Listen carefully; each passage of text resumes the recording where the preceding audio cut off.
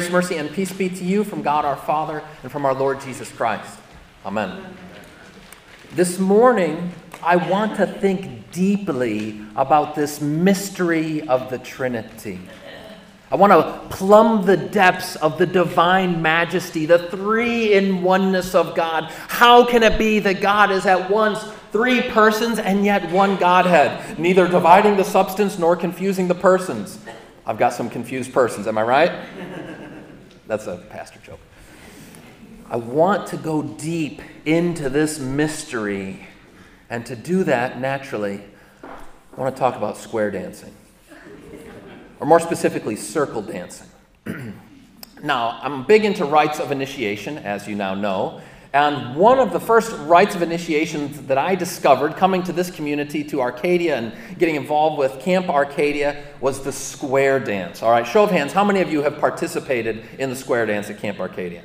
Yes. Many of you, some of you grudgingly, others of you joyfully have. But I have in mind specifically one part of the square dance, which is not square at all, but it is a circle dance. And I have on good authority that it is called the bingo waltz. If that's not the actual name, you can take it up with the good authority, Chip.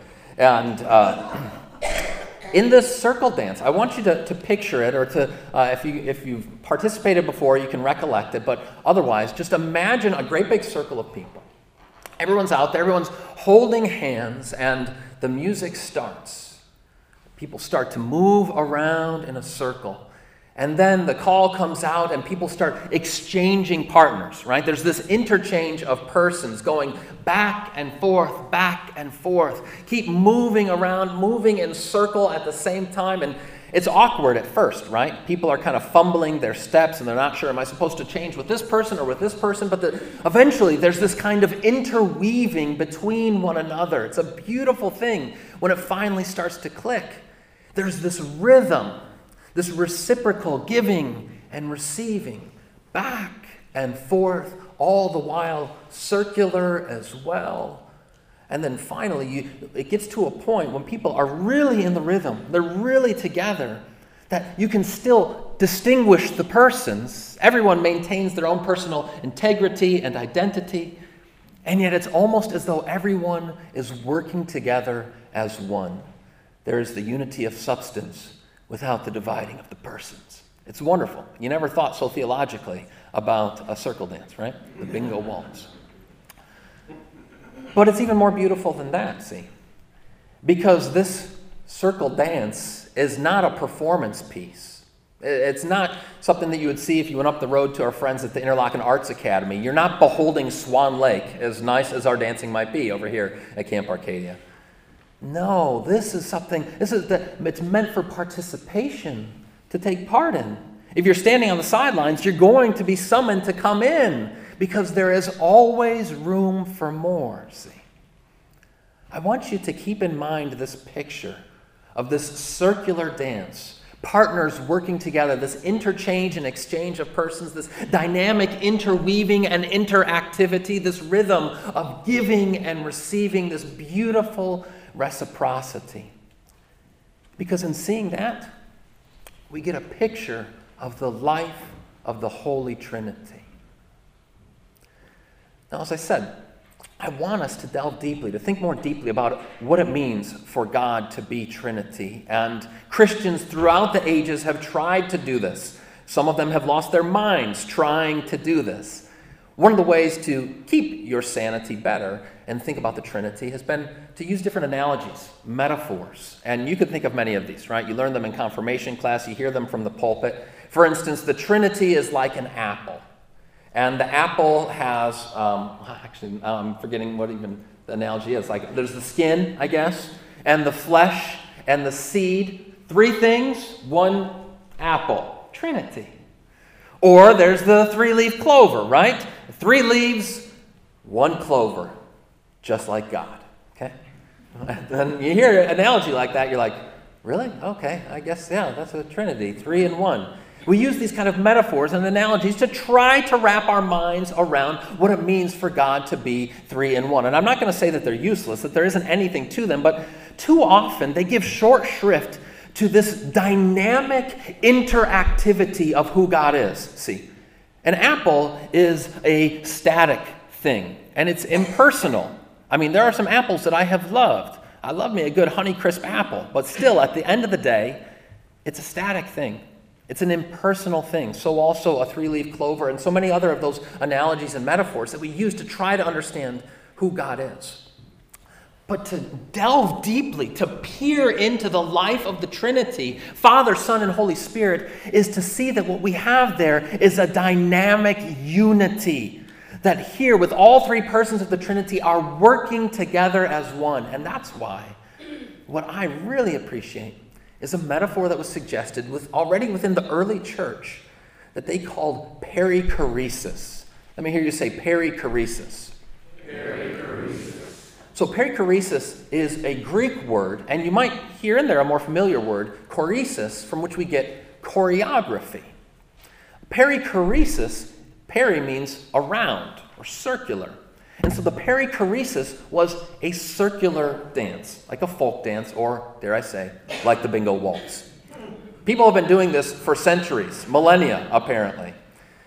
And the early church fathers pointed to this idea of perichoresis as a better way to understand the life of the Trinity. How it is that Father, Son, and Holy Spirit dwell within this perfect communion of persons, not just sitting statically on the couch, but instead interweaving, going back and forth, living into this reciprocity of giving and receiving, back and forth. We hear this, if we have eyes or ears to hear it, in that prayer that we heard from Jesus in today's gospel. Just to highlight some of the words of the Lord.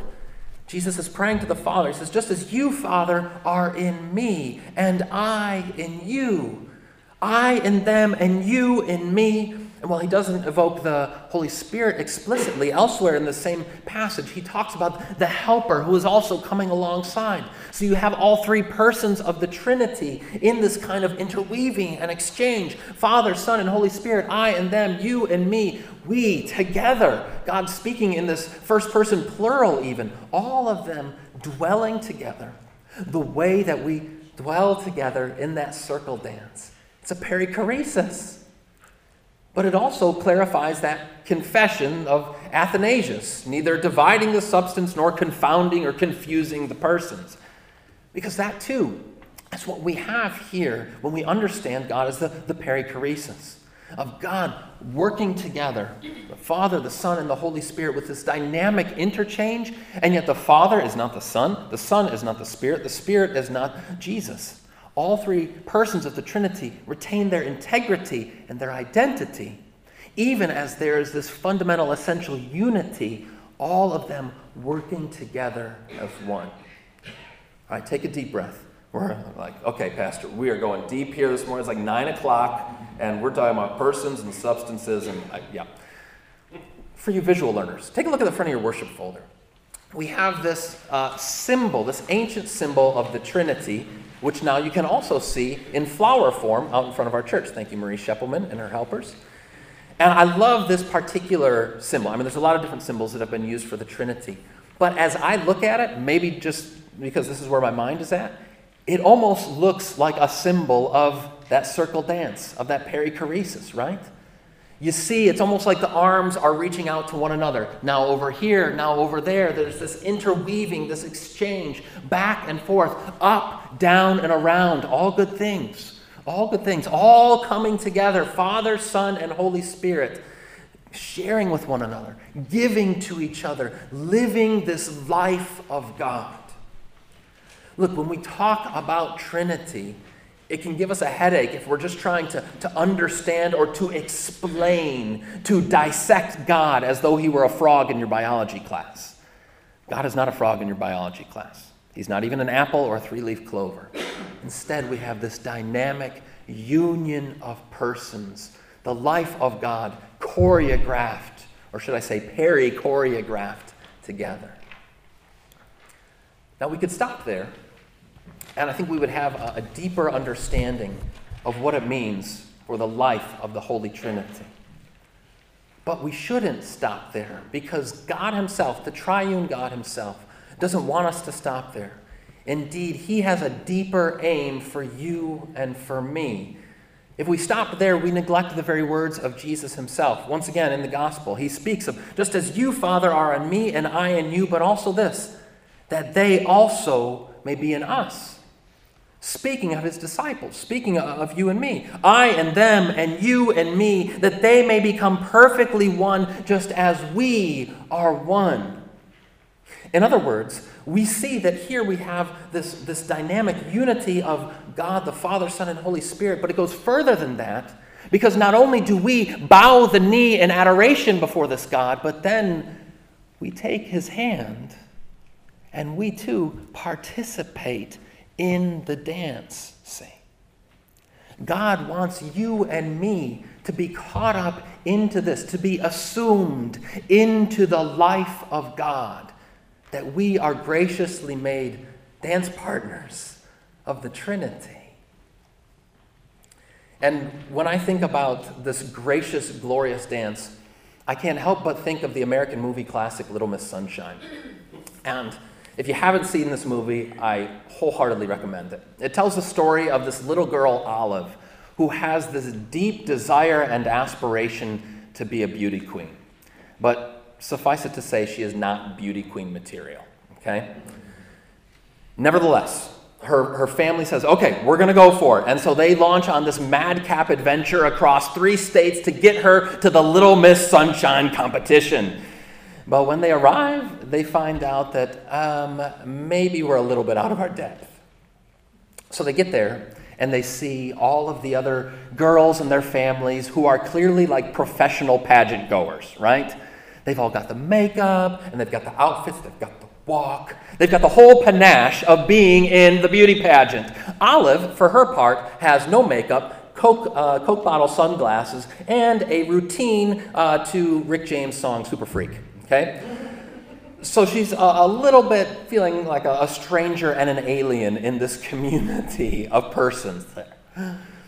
So it gets to the point that her family is kind of like, look, what have we gotten ourselves into? Like, should we even send her out? I mean, this is going to be embarrassing for her. It's going to be a train wreck, right? Maybe we shouldn't even have her go out on stage. But Olive insists, and so they say, okay, fine, we'll let you go. So she goes out, and she starts her routine, and the crowd is horrified. They are absolutely scandalized by this little girl wearing not quite enough clothes and dancing to Super Freak. So that the organizer of the whole pageant, she's even like calling for Olive to get off the stage. Drag her off right now! But then something incredible, even kind of wondrous happens. Her dad goes up on the stage, apparently to drag her off. But then, to her surprise and to the surprise of everybody else, he starts dancing. And then her brother comes up on the stage and he starts dancing too, and so does the weird uncle. And at this point, if I really wanted to theologize the movie, we have the Father, the Son, and wait for it, the Holy Steve Carell. Okay, I won't go there. But you have all 3 of them joining her, suddenly engaging, grabbing one another's hands in this impromptu circle dance up on the stage, see? It's this beautiful thing, and in that moment,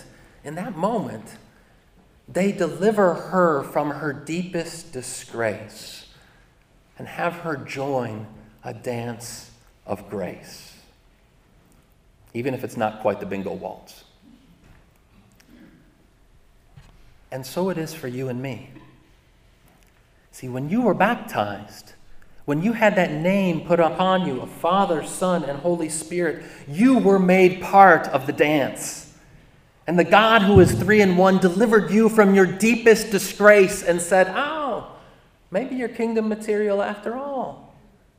Because you belong to me, see. You have been made part of that dance, and we continue to participate in that dance through worship, through prayer, through lives of suffering love for our neighbors. We lean into and participate into that dance of which we have all been made part through the grace of a gracious triune God. And look, it's still awkward, right? We are struggling often. We are stumbling and fumbling always. But still, we hear that call of the Father who says, come, join me and my Son and the Holy Spirit. Come and dance together with us. And wonder of wonders, when we do, when we hearken to this call, and when you and I together, as the body of Christ, as those who are joined as one to our Lord Jesus, when we grab hands and live into this wonderful, marvelous perichoresis, the world looks on, horrified maybe, delighted perhaps, but in any event, in the power and wonder of God, when the world sees the church of Jesus Christ living in this dance, they believe.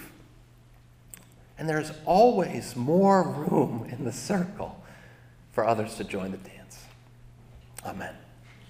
May the peace of God that surpasses all understanding keep your hearts and minds in Christ Jesus. Amen. We stand for prayer.